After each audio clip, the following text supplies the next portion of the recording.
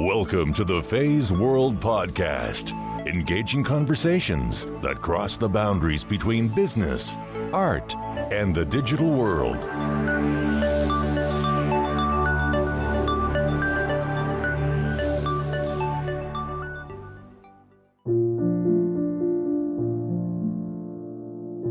I just knew that was the biggest accomplishment that I had made. To me, they're an A student because a student that never tries haven't learned anything. They may be really good, but they haven't pushed themselves any further than what they're already capable of. As these students graduate, because they've seen something from the beginning, they were able to see the results. Had they taken shortcuts, I'm not sure if they would have reached where they've reached. If you master something, then you gotta teach it. And it's not because they can't figure things out themselves, but by teaching it, it allows you to reinforce what you've learned. And then the next person could teach the next person.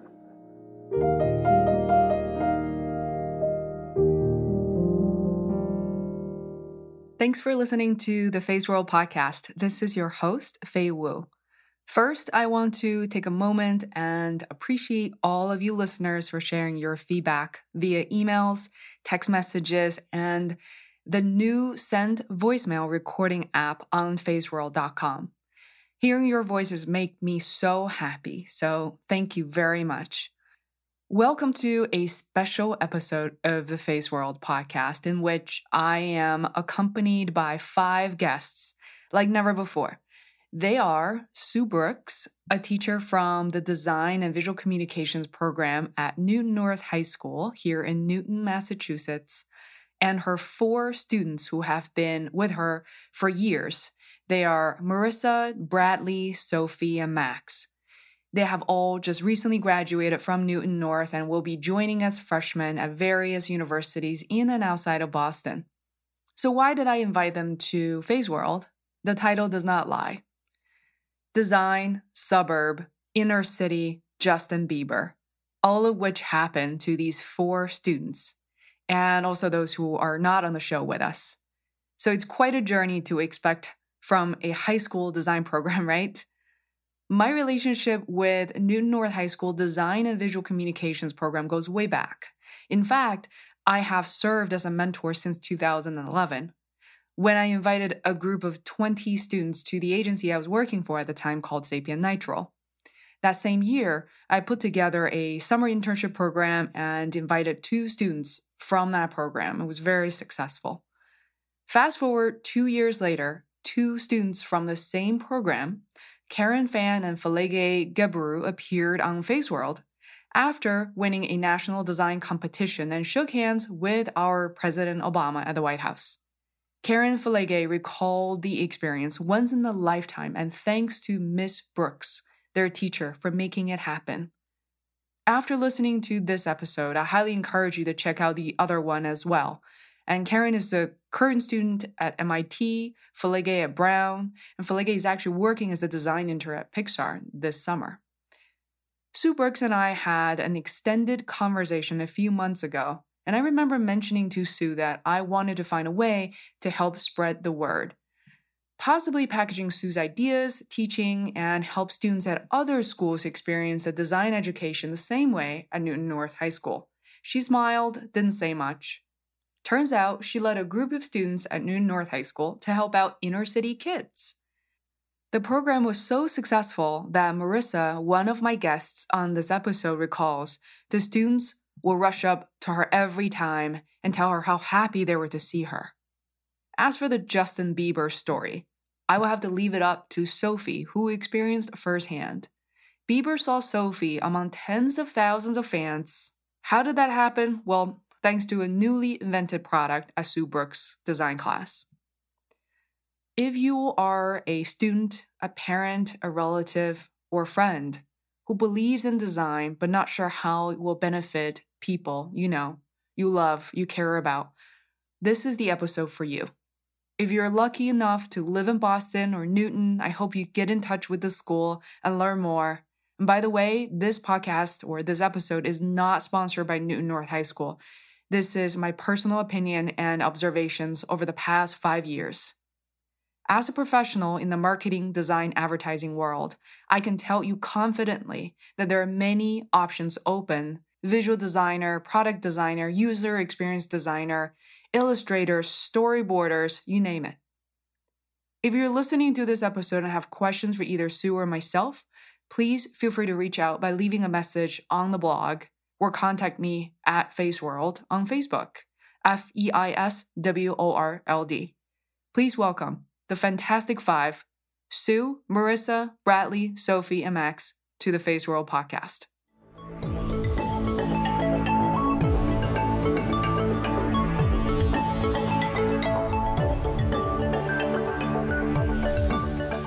I want to thank everybody for joining me in this lovely evening. It's probably 90 degrees outside in Boston, which will only go on for about 2 weeks. But I love this school, Newton North High School. I find my way here very easily.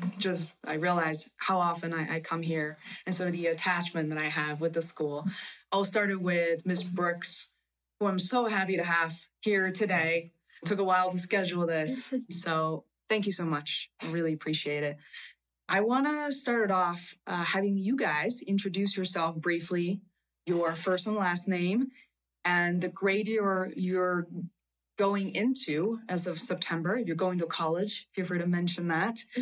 And just 1 or 2 things that you learned during the design and visual communications course that are relevant to you. Wow, okay. All right.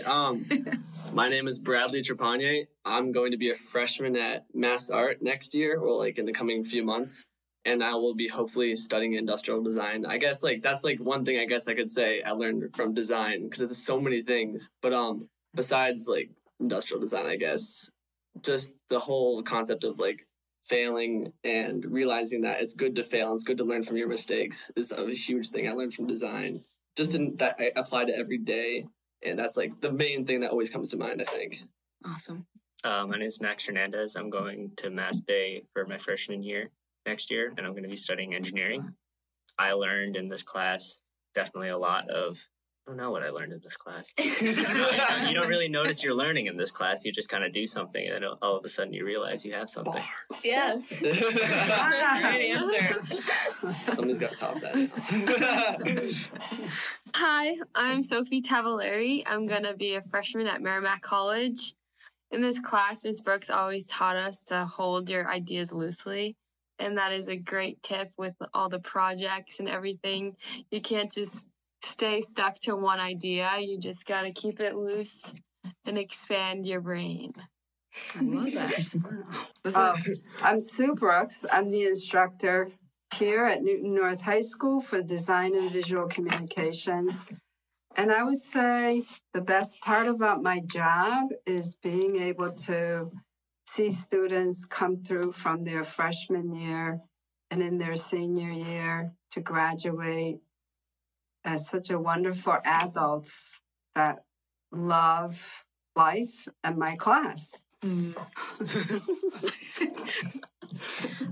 Marissa Ng. I'm going to be a freshman at Simmons, and I guess what I've learned in design, especially this year, is to just kind of always be open-minded. I think especially with the field trips that we did this year, I've definitely noticed myself kind of taking in inspirations from everything and looking at textures and colors. But I've also really learned how to challenge myself, and I think that also comes from being your TA for a few of our classes and seeing the kids who really challenge themselves are always the ones who are very creative and open-minded and succeed the most.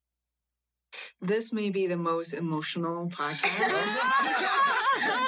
recorded, to my surprise, because I feel like I've talked to my guests about a lot of stories, and it's really amazing.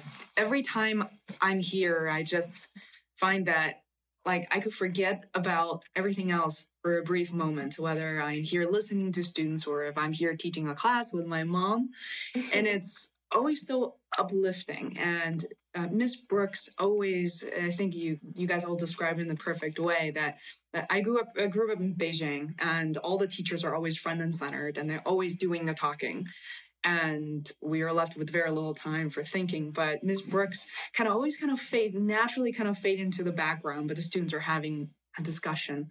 So I'm really, really pleased to hear that. I have a few really selfish questions as well to get into, because I feel like in the years I've known Ms. Brooks, dated back in 2011, as much as I try to stay involved, there's so many stories. Every time I come here, I feel like, wow, I feel like I missed out on a number of things. One of which is happened at Orchard Garden School last year, where there was a project called Seeds to STEM and Design. And I would like to learn just a little bit more about that first. And I think that really translates to not only what, Miss Brooks taught you guys, but you guys are able to extend that love and education to communities beyond Newton itself. So tell me a little bit more about that, Marissa. Well, I think that me and my partner had a really interesting experience in that, especially since a lot of the students that we ended up speaking Spanish, and Spanish wasn't something that I had learned in the school year or in ever even in middle school. So it was a good opportunity for my partner to kind of connect to them in that way by speaking Spanish and practicing in Spanish. But then it was kind of a challenge for me to connect to them artistically. And even I think we had that one girl who I think seemed to struggle to really connect to the whole project. But I think once we kind of found out that sitting down and drawing was kind of more her thing, that really helped our whole team dynamic. And Marissa really spent a lot of time with her, just drawing with her. And that was the individual attention that she needed. And that was area of her interest instead of working with the electronic components. Wow. Is it possible to maybe give some context and some background to how this project started and what it was about? Sure. My interest in working with the inner city students started when we were working on the Invent team. It was just a crazy year. We had worked day and night on the project. And I think it was around in May when I was exhausted and we were trying to get ready for a presentation at MIT. I just sat back and thought to myself, gee, wow, if I could do this and help the students to get this far with this project, working with LMUS and MIT, I would really love to go into inner city. And that's when I realized the potential for this project. And then we ended up going to STEM conference in September. And I asked two of the juniors, they were juniors when we were working on the Invent team. And they were seniors at the time, the year after. And I asked them, would you guys be interested in going into inner city to teach them how to build a pedestrian alert system? And they said yes. And then we were able to get some grants from different companies. And that's when I started recruiting students to join in on this endeavor, and which is building the curriculum, using the curriculum that we had already built for the Ethiopian school that the Invent team was working with. And then from there, building another set of curriculum to work with Orchard Gardens. And the students came every day after school for almost a year. And then year after that to practice. And then we went in to Orchard Gardens and working with citizen schools. Yeah, Citizen School is quite known for the after-school program. Yeah. The apprenticeships, yeah. Mm-hmm. Yeah, which is what we were. Apprenticeship, right? Yeah. Yeah, we got But the thing that I distinctly remember about the whole experience is after when we went in on that first day, or the second week that we went in there a total of 13 to 14 weeks. And after that second week, and working with the students and meeting with the students, and I saw the excitement that my students felt, but the students at Orchard Gardens. And the next day I just woke up and I felt, or I just knew that that was the biggest accomplishment that I had made, more than having my students present the Pedestrian Alert System to President Obama. Yeah, which we recorded in a different podcast. Yes, yeah. So I'll stop for now. So that was...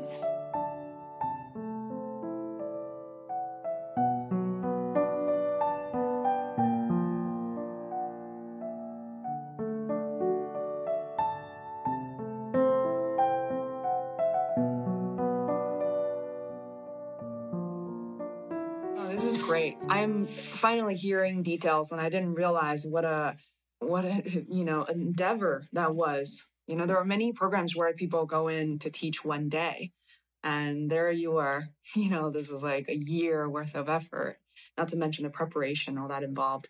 I'm interested in hearing from the students in terms of knowing that the project. Some of you were involved, but some of you were basically aware of the project and knowing that one of your teachers is involved and your classmates were involved.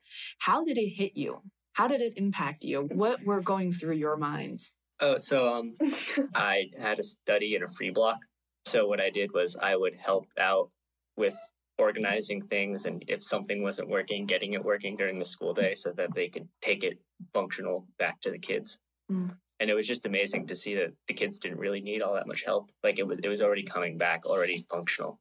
Wow. And I was just fine tuning and tidying up things, and I didn't really have to help them that much. They knew what to do. What was the product was it a product with, what was it? Exactly? It was the Pedestrian Alert System. Oh, okay. So it's the same system, and you were with your engineering background. Yeah, they were perfect. So. Wow. So you're surprised to know about that. Yeah, I think I had a little bit of a different experience with that. Well, I mean, okay, I was at Orchard Gardens the entire time, but I remember investing a lot of time during class and in my free blocks, just fixing issues with the systems that, like, honestly, it wasn't their fault, but was more of just, like, the software and how it was being coded into the machines and just having everything this fine-tuned. So, like, oh, this laser doesn't work, but this one somehow does. Just things like that. I remember we just invested so much of our time during school and in our own free time just to get us moving along, even though it's like, it was time that we didn't have at the school because we only had like an hour with them. But it was still, it's not like we did any work for them. It was more of the work that they accomplished, but wasn't their fault that wasn't working. But you guys were all juniors at the time, which was probably the busiest time. Yeah. You could simply focus on college applications and absolutely nothing else, right? But this wasn't a summer internship. This wasn't a weekend warrior event, but instead you dedicated a lot of time. A lot of time. Yeah. Why? Did you ever doubt yourself to say, wait a minute, is this the right way to spend my time? Why am I so into it? Or should I be focusing on this? Well, the time part kind of contributed to, I wasn't part of this project, but I wish I was. I saw pictures and I saw, like, on our website, there's a group picture of the design kids with all the Orchard kids. And it's just crazy to see how, like, we're bringing our skill and teaching people. I didn't know they didn't speak English. That was so cool. Yeah. And more so, like, I had sports, I had other, like, time. I didn't really have time on my schedule to do it, but if I did, I think that would have been a life-changing experience. Wow. For me, it was, I think, very worth the time, especially since when we would go on Tuesday, the first thing that you kind of do is during like the changeover of classes, we'd kind of be sitting in the hall and then you could see them walk by and they'd be like, hi, Bradley, like, hi, Marissa. And they were so excited for us to come. And I think that really made it worth it. Wow. Their excitement. Yeah. I think one of the things that really connected the students, my students with Orchard Gardens students, is not just going there and working with them, but they had an opportunity to write. We had a journal. Mm-hmm. So my students were share with them in the journal, and then we would take it back, and then they would share something with my students in their journal. But then sometimes some things would be written in Spanish. So that really gave the students an opportunity. Laurent, especially, he would pretty much, along with a few other students, interpret all of their writings. And then if you go on the blog, you'll see what they wrote in Spanish and English interpretation. And we would spend time doing that after school to about 5 o'clock, just going through all their journals and then making sure every student has something written back and responding to whatever they were writing. There's one thing I've always been impressed by whenever I was involved in the visual and communications projects is the incredible organizational skills led by Ms. Brooks. I remember seeing binders, not even just folders of things, neatly organized. Everybody had a role, whether you're the technical person, you're the project manager, you're the copywriter. Everybody had a role. It was very clear to the students, which I found very astonishing because I have been working in marketing, advertising, big agencies for the past 10 years.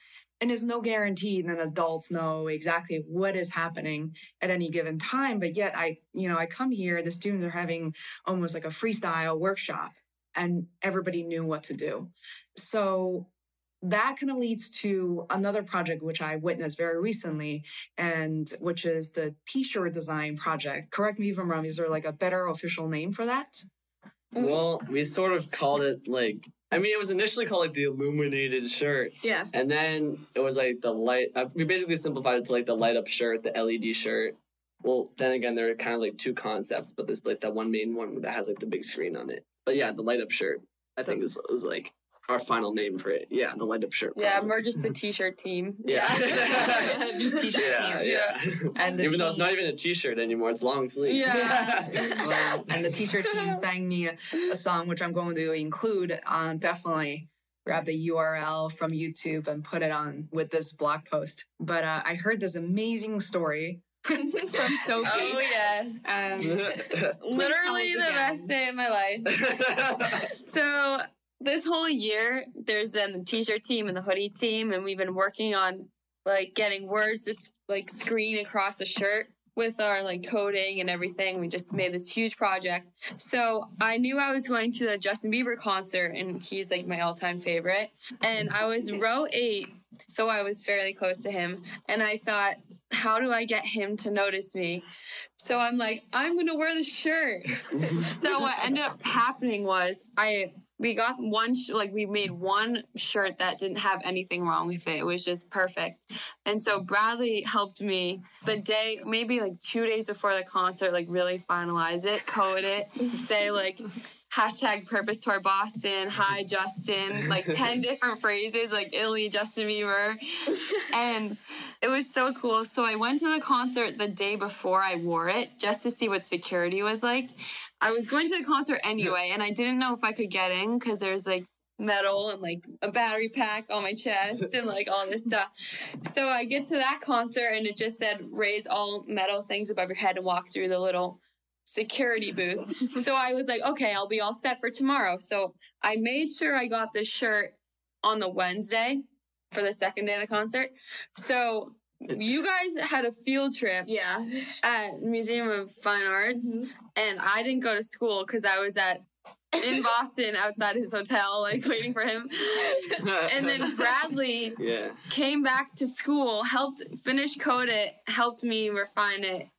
And then my sister came by, got the shirt. I wore it to the concert, got in through security perfectly fine. So now I'm in the concert, 8th row, and I turn it on, and all these girls around me are that's the coolest thing ever. And I'm I made it, in my design class. And they're what? I want one. I thought you bought it like that. All these different comments. And then a security guard was that's the coolest thing I've ever seen. And I'm can you tell that to Justin? And then the concert finally starts, and my shirt, the whole place is black because it's like, get ready for Justin Bieber. My shirt is screening. My friend Chelsea is in the balcony and she texts me and she goes, the girls behind me are talking about your shirt. So everyone in the way top of the arena saw it. And I'll never forget. He's singing Get Used to It. And he's like motioning to the crowd to like wave their hands. And he looks, I swear, he looks at me and he just drops his jaw. And I'm like, you're looking at my shirt. I know you are. Like, I'm no lie. He definitely saw it. And then, so this shirt, like I went my friend Chloe, she took a video and she tweeted it. And then with that video that she tweeted, this huge account, it's called Justin Bieber Babes. They tweeted, when you think your purpose merchandise is 100, but then you turn around and witness this, and it's a video of me wearing my shirt. And then the next day, they tweeted again, like, no lie, this is still the best merchandise I've seen, like homemade merchandise I've seen all tour. And this account had like 700,000 followers. Like, this was huge. Wow. And then that night, I ended up meeting Justin, but the shirt didn't turn on. Oh, I was obviously like wearing it, like long sleeve, like board against, like across my shirt. But so many people like outside of the concert were like, oh, that's the girl that was wearing it. And so many people saw it. And then a day later, I went back on Twitter and I looked for different views and I see like a red bar from different angles, and obviously he saw my shirt. It was literally like stage. I think, we have to tweet this podcast. Yeah, it's easier if you see the pictures that I'm like referring to. He may be looking for a technical intern at some point, so maybe you need to travel. Man, it was the best. You'll never forget that. That's never. Story, a product you design on your own. Yeah, all the attention, but also like me broadcasting like hi, and like I knew that I lit up the whole place. Like so many people saw it. It was just so awesome. Now we have to top this. So, what was were you both on the t-shirt team as well? Yeah. We were all three. All of us were. All of you were. Yeah. Okay.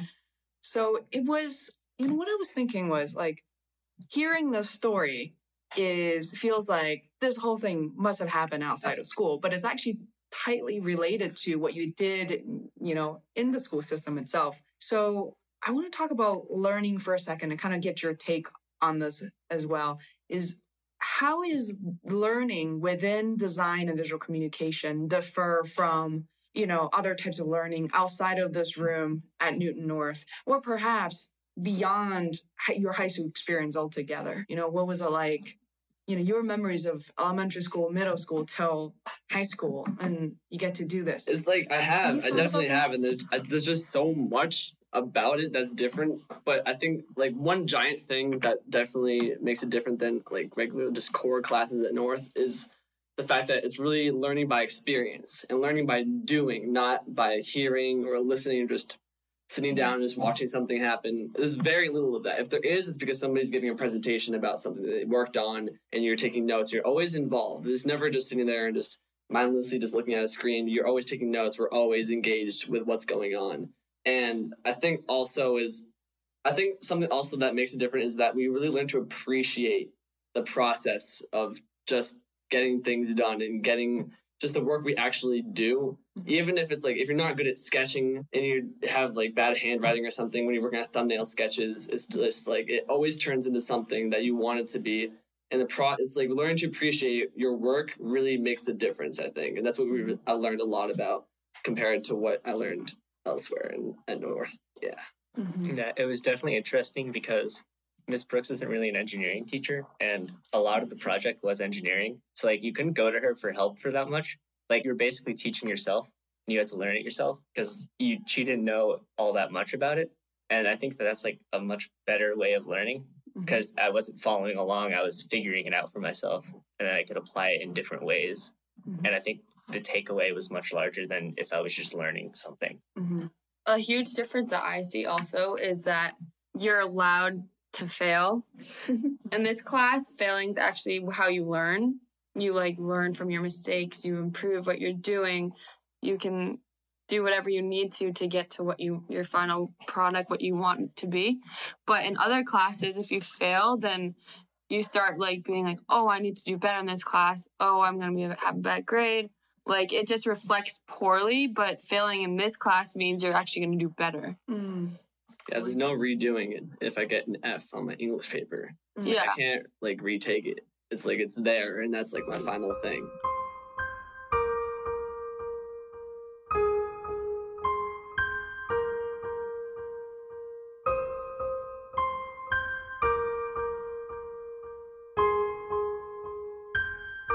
That leads me to think, Ms. Brooks, how do you grade your students at a high level? Obviously, much of that depends on the individual, but how do you go about grading your students?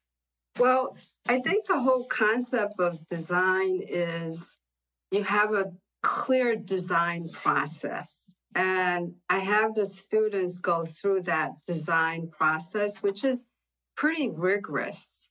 And in many ways, there has to be some level of trust by the students. So by the time they're major 3, they've had me since pretty much their freshman year. So when they come as a freshman, the whole idea of sketching does not appeal to them at all. But they get to see the results of their labor.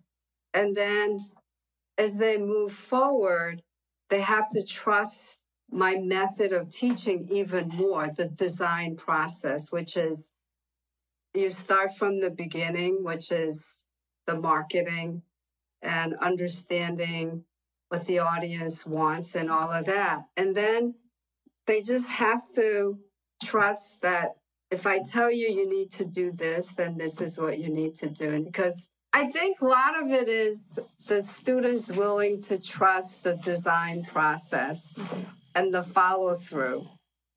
And my expectation is just try it. You have nothing to lose. If you have to sketch, then this is how you go about sketching. And then let's see what you have. And if it looks horrible, then we try again. What usually happens is those students who follow through is the people that fail and then follow through and keep going. To me, they're an A student because by failing, or a student that never tries or doesn't want to try, haven't learned anything. They may be really good, but they haven't pushed themselves any further than what they're already capable of. I think because compared to you guys, I'm almost twice your age. And I can absolutely echo that feedback. Because when I was 17, 18, I thought, man, by the time I'm 30, I need to check all these boxes and something better happened for me by then, right? And I think, Ms. Brooks, you taught me a lot of things just by inviting me to be part of the process. This even before I met you, before I started creating the podcast. And there's a lot of sleepless nights. There are a lot of having a full-time job, trying to work on this until 3 a.m, 2 a.m.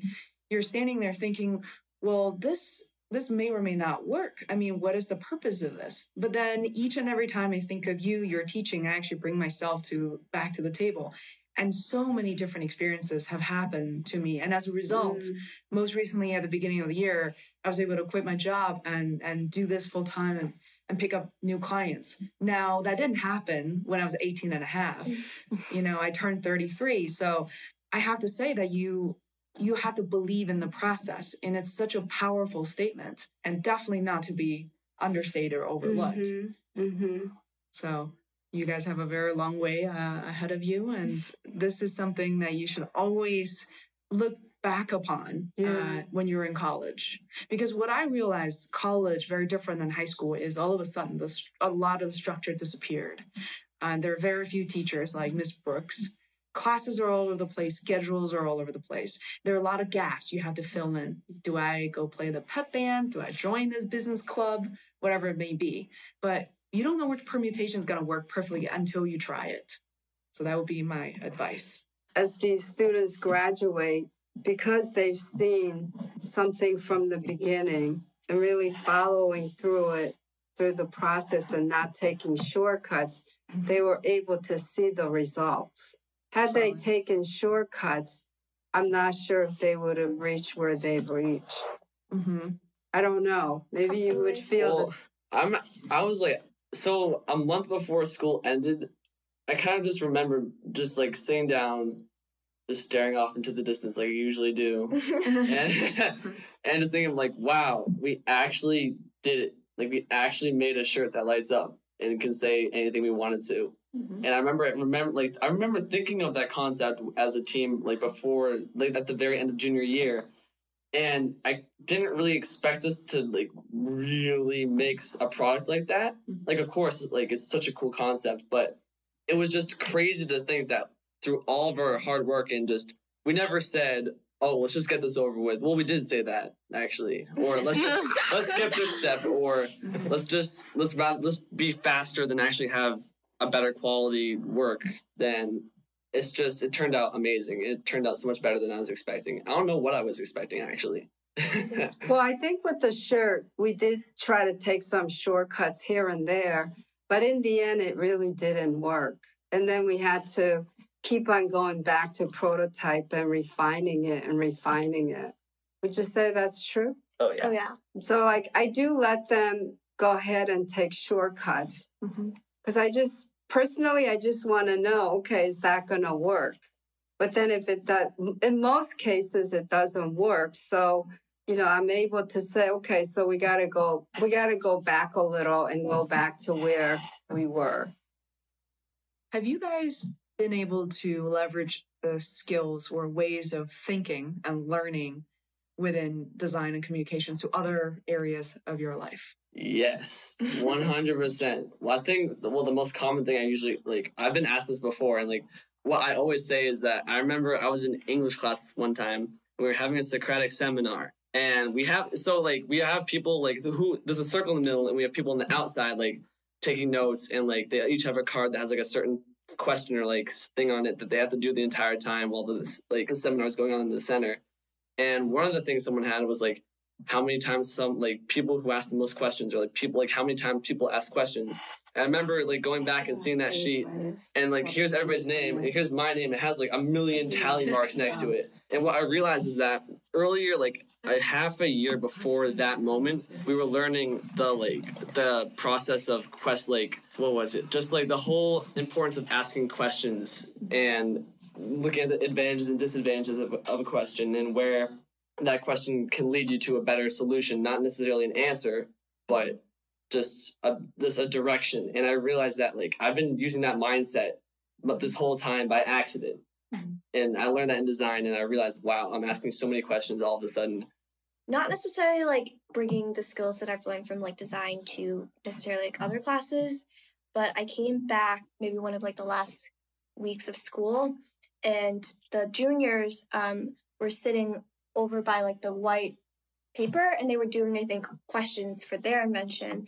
And I found myself kind of still thinking at that higher level of how do we kind of push these questions further, and how can we ask questions so that we get better research. And I thought that was kind of actually really cool, was that it was just instinctual, like you said. And I was really impressed because you were contributing quite a bit, and really helping them to push along with their own concept for their project. Mm-hmm. Yeah. Definitely interesting to see someone else have a shot at it rather than just knowing that you did before, but then seeing another group do it was really interesting, especially. Yeah, that's wonderful. So we have, I think before we close the podcast in the next 10 to 15 minutes, I want to do a little forward looking and searching in terms of something I've stumbled upon within, in my generation is I look at my parents and think about they've majored something, learned something in college. And for that generation, they're almost guaranteed a job they could do for the rest of their lives, till they're 60, 65. Think about that for a moment. But now this opportunity has shifted itself that you're now required to almost invent your own career, almost reinvent yourself in a way it's difficult and challenging, that students who have not experienced this type of classroom setting or through, Miss Brooks' teaching style, who's so used to being taught or being told what to do, now have to invent their path beyond that point. So that's a long way of saying, have you guys thought about creating your future? And if so, career-wise or lifestyle-wise, what does that mean to you? What does it look like? Sophie. So when I think about my future, I think of success and like happiness at the same time. Whatever I'm doing, I want to make sure I enjoy what I'm doing and having a good time. I don't want to be stuck at a career path that I don't want or have no interest in, because then I have no motivation. Mm-hmm. But I'm not entirely sure what I'm going to do as my job, but I just want to make sure I enjoy it to the fullest. I might do something like minor. I might do communications major, minor in marketing or something because of this class. Oh, yeah. Perfect. Because I love the whole like design, visual look, advertisement part. Yeah. I've been, during this year, I definitely have been, I think I've learned a lot more than I have inside of school. I've learned more outside of school than I have inside of school, like just taking it upon myself to learn stuff and just Googling stuff. Mm-hmm. And I can see myself just pursuing different things like with tech and inventing stuff and just kind of paving my own path. Love that. So I'm going to study hopefully study, I guess I should say, industrial design at MassArt, because I'm totally open to like my career path. But what I think I really want to do right now is just like honestly just invent stuff and create and innovate things. And I think that I feel like I can grasp the general basics of the business aspects of inventing and innovation, but I really want to study like the artistic aspects of inventing and innovation that I feel like I don't really have that much skill in. That's why I want to study it, of course. But that's just what I want to do. I can't think of anything else that could be better than just creating new things that'll make the world a better place and that just solving problems. Yeah.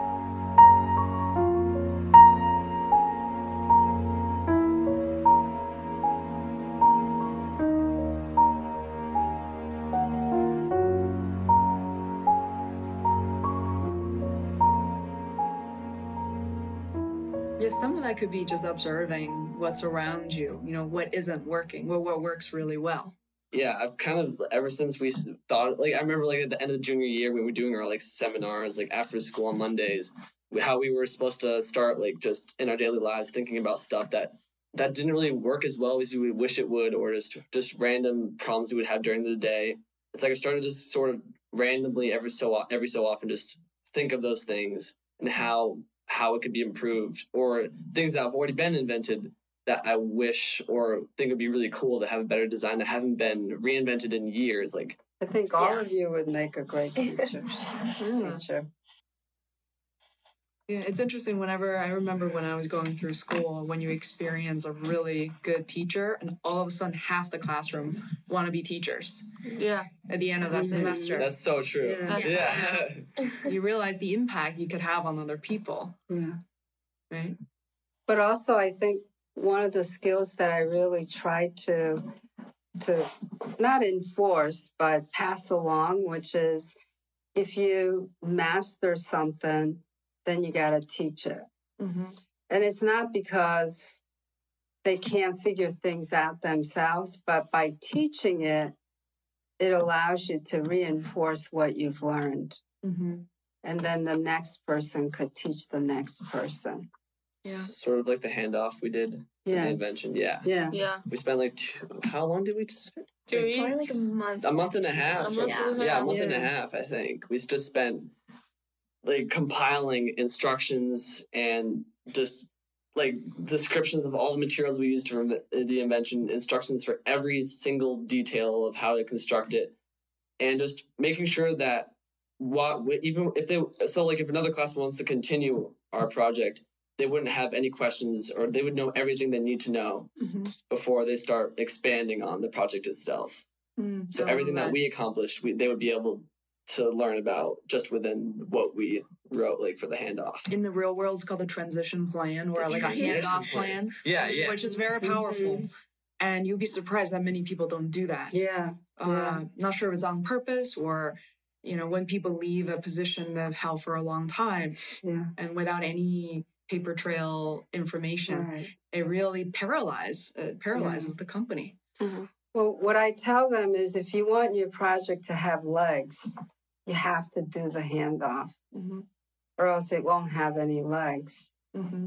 So if we want to do the orchard garden thing again, by using the information that you guys are passing along to whoever ends up going to Orchard Gardens, they will have a place to start. And then they will expound on that and make whatever you leave behind, it's going to grow even further. That's beautiful. It's Help Mick Ebeling, who's also an innovator inventor, I interviewed on my podcast, said, help one, help many. Yes. So that's what teachers do, and it's really powerful. The other thing that I really need to mention is we had an engineer that came in. His name is David Reyes, and he came in every other week or once a month whenever we needed him. And what the contribution that he made was, maybe one of you want to talk about it.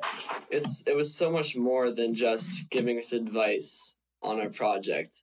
It's like things that the prototype process applied to so many other things than just that. And there's so many things I can think of off the top of my head that I can't. You know what I mean? It's just like there's so much we learned from him that I met him as well several times. Yeah.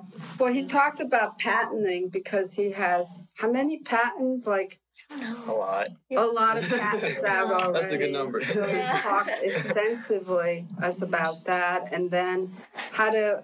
He was the one who really challenged the students to take it to a Patriots game, take it to Celtics game. And that was one of the inspirations that came out of that, where Sophie was able to actually go to the stadium with that. What's the name of the stadium? TA Garden. So he gave the students a lot of things to think about, which I thought was great. Yeah. Stuff and that's the part that I love about my job and working at Newton North, that the school is really open to having me bring other professionals in, like the way you did with the Invent team when you came and talked about the process. And being a teacher in this field is really open to having people come in and providing them another outlet or professionals to come in. Yeah, you definitely step out of your comfort zone. This is your comfort zone, Ms. Brooks, but also you definitely did not do the bare minimum, right? There was no requirement for you to reach out to 25 people, professionals. In some cases, only 2 people will respond, but you're that facilitator to make a lot of these things happen. Yeah. Well, I think it makes the learning that much more richer. Yeah. Right? It was nice having David come in. Yeah. I think everyone's favorite lesson was crossing the chasm. Oh, yeah. And that was a really good lesson. And then I think even that we ordered the book off of Amazon, and then there was a few people who definitely, I think, took the time to read the entire book after that, which was really cool. Wow. Something else this is just something I really want to mention about David. I think it describes it really well. It's like almost every time we discussed our project and just presenting it to him and everything. Yeah. We always had a conversation about it afterwards. It always ended with somebody being like, "Whoa, that's such a good idea." Yeah. Or just that was a really good session, brainstorming session. That's accidental brainstorming session. And I was really impressed by when I saw David and along with the other gentlemen were here just not so long ago, that the students already presented their ideas, but all the students were so open, and I thought about the traditional education is about for you kind of to shield up yourself, and we just want to execute. We don't want any more ideas, but yet the students are all so open-minded that everybody's equipped with this growth mindset, and that doesn't come in a day. And so we as professionals are able to offer our feedback, and the students were saying, "Oh, that's great." Hold it loosely. Yeah. Yeah. Hold it loosely. Hold it loosely. Hold it loosely. That's The my teddy favorite. bear. That's my favorite saying today. It's incredible. So this was really, really helpful, and so glad you guys can join. Do the students have any questions, either for Ms. Brooks or for myself? I'll be more than happy to answer.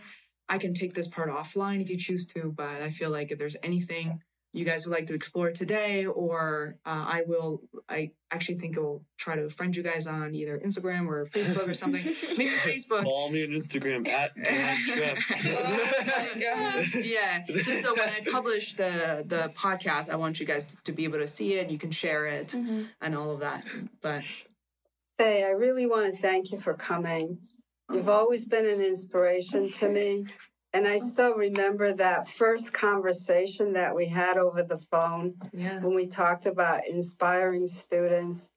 And I don't know if I should say this, but especially, Asian students, because a lot of them are really pushed to go into medical fields or engineering, something that pays a lot of money. But we had that conversation and how important design and art was to our society in general, and the importance of nurturing that and trying to change perspective, especially to Asian community. I absolutely agree. We have that, and there's so much pressure. So much of that is unnecessary, and there's so many, not just Asian women who are really, in my opinion, like blossoming in the U.S. More than just Michelle Phan, and then there's just so many names out there. The head of Facebook visual design, the VP, who's Chinese, and she's incredible. She's speaking at all the keynote events with confidence, and it means so much. And so I'm just really thrilled to be connected. And hopefully when you guys go into college, you remember this conversation. Most importantly, Ms. Brooks' teaching. It's always a safe place where, whenever you face any sort of, struggles, difficulties, and, the design process. Yeah. Fail at least 7 times a day. And also, I really want to thank you guys for being here. Just having you guys here makes me smile. It really does. And it just means that you guys want to be here. You wanted to do this. Thank you. Yeah. We still ask questions? Sure, of course. I'm just curious, where did you go to school? Like college and stuff? Or did you go to college? Yeah. Oh, no, I taught myself everything. I actually came to this, I grew up in Beijing, and I came here, I went to Freiburg Academy in Maine, and then I was there for 1 year, and I went to Northeastern to study computer science and math. Oh, cool. Yeah. Okay. So my first job was in programming, but I realized that there are ways to improve project management literally within the first year. I noticed that the entire team was struggling, and I was 22 years old. It's like, why are we struggling? There's so many things that we could avoid. So I very quickly started pursuing project management. Cool. That's awesome. Yeah. Well, can you share with them the transition that you made at Sapien? You went in there as a programmer? Yep. I was, when I was in school, I was studying Java. Apparently there are people still studying Java. They're shifting a little bit to C# and all these different languages. With Arduino. Yeah, exactly. So Java is more enterprise level programming. So when I applied to Sapien, I was like my top choice. The valedictorian from Northeastern went there, and it's like this cocky guy telling me, I was like, it's not because of you. I just like what the company had to offer. So I remember when at the interviews, everybody's from MIT, Harvard. It was scary as hell. But so I got in. I was a programmer, and I was traveling a lot. But the transition, I just mentioned a few things that it was definitely not supported by anybody. That was a big thing. You've only been doing this for a year. You don't know what you want. I'm saying things like, I'm 22. I don't know what I want. Do you know what you want? And so I started pursuing that transition. So the way you do that is you start to find people you can trust and your advocate, people who believe in your story because you believe in it, and try out different things. When I switched over, I didn't actually switch right over to PM. I went into business analyst to understand the system and write requirements and all that. And after that, I was like, wow, I don't want to do this for too much longer. So PM was actually my second stop, third.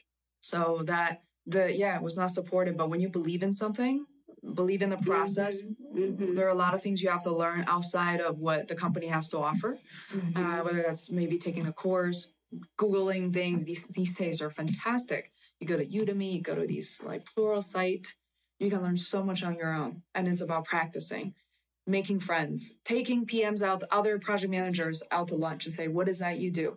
Have lunch with another person and say, oh, wow, your team is different. Your projects are different. And all of a sudden, you know more than a PM does. And it's, yeah. Actually, that's what I do in this classroom, which is project management.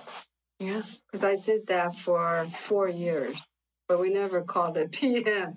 And I mean, no, that's why the terminology was new to me. There are a lot of names for that. Because that's what it is. It's just project management, being able to understand the process of managing the students. And your students are great at it too. And you do this, you do that. Let's do this, you do this next. Yeah. How to assess time. I mean, I can even do a second course on that. There's so for instance, when you ask someone, like, these are the tasks, when I ask you, like, how long will it take? I mean, hours wise, people start to panic. But that methodology actually was out there for a very long time. It's called Agile. So then they try to improve it, but I say, what is your aggressive but probable, highly probable? So ABP versus HP. So 2 to 4 hours. People are like, phew, I can say that. It's not great, but I can at least say that, between 1 to 2 weeks or whatever that may be. And then now the new methodology, which is really interesting, I was really resistant. It's like, okay, I don't need more methodologies. The new thing is called Scrum. So it's you should read about it, and I can definitely send you guys some links. It's about using Fibonacci numbers, so the 1, 3, 5, and just add on to say how long would it. So this thing is a perfect example. Images, text. You throw it out there. A group of us, we all have the Fibonacci numbers in our hands to say, throw out a point like 3311. What do you think is the level of complexity here? So then you throw out 11, you throw out 33. All of a sudden, you're like, whoa, that's a pretty big difference. People start to have that conversation, which was missing in the first place. And the funny thing is, like, okay, then you agree. It's like, you know what? It is 11. And you write 11 on this, to design 11 for the picture, whatever, 33 for the overall messaging. And you put it on the board. And then then you have these people working on it. And you may be out sick one day. You might, have something going on. At the end of each week, you add up these points that you actually accomplished. And that's what's called a velocity. And a velocity, it's really much more accurate than hours estimation. And then week over week, you pick up your velocity and you have something to look at. Mine was never that complex.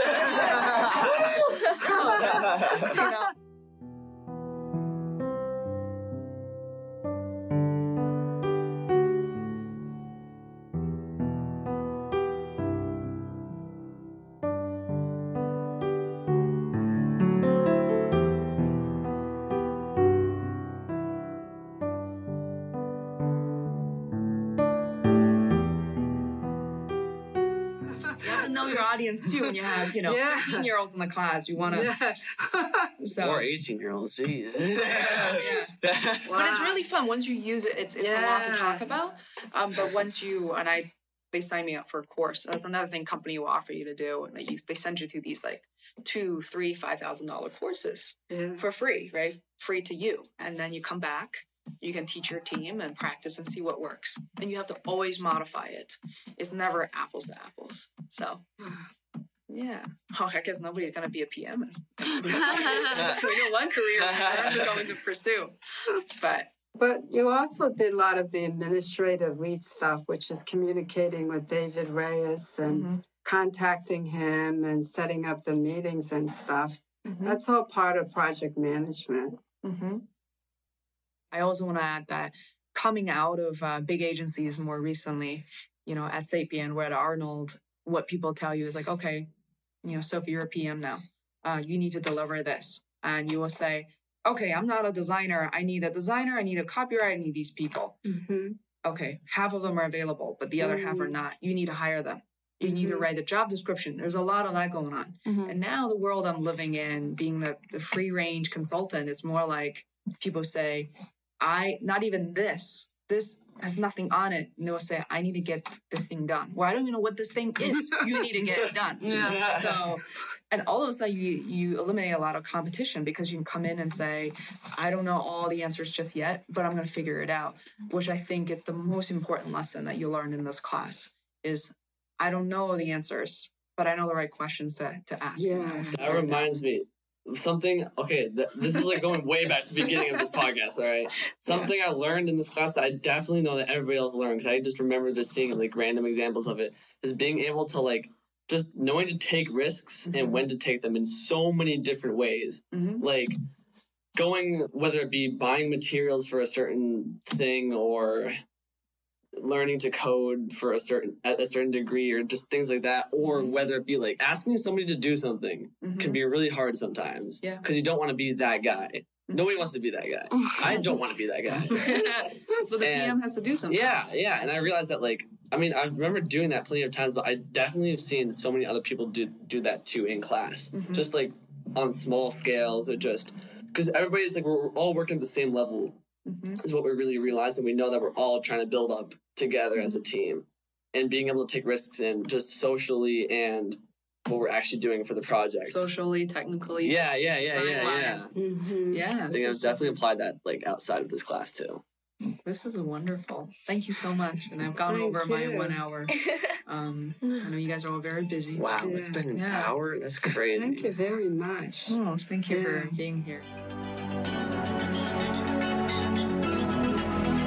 To listen to more episodes of the Face World podcast, please subscribe on iTunes or visit faceworld.com. That is FEISWORLD,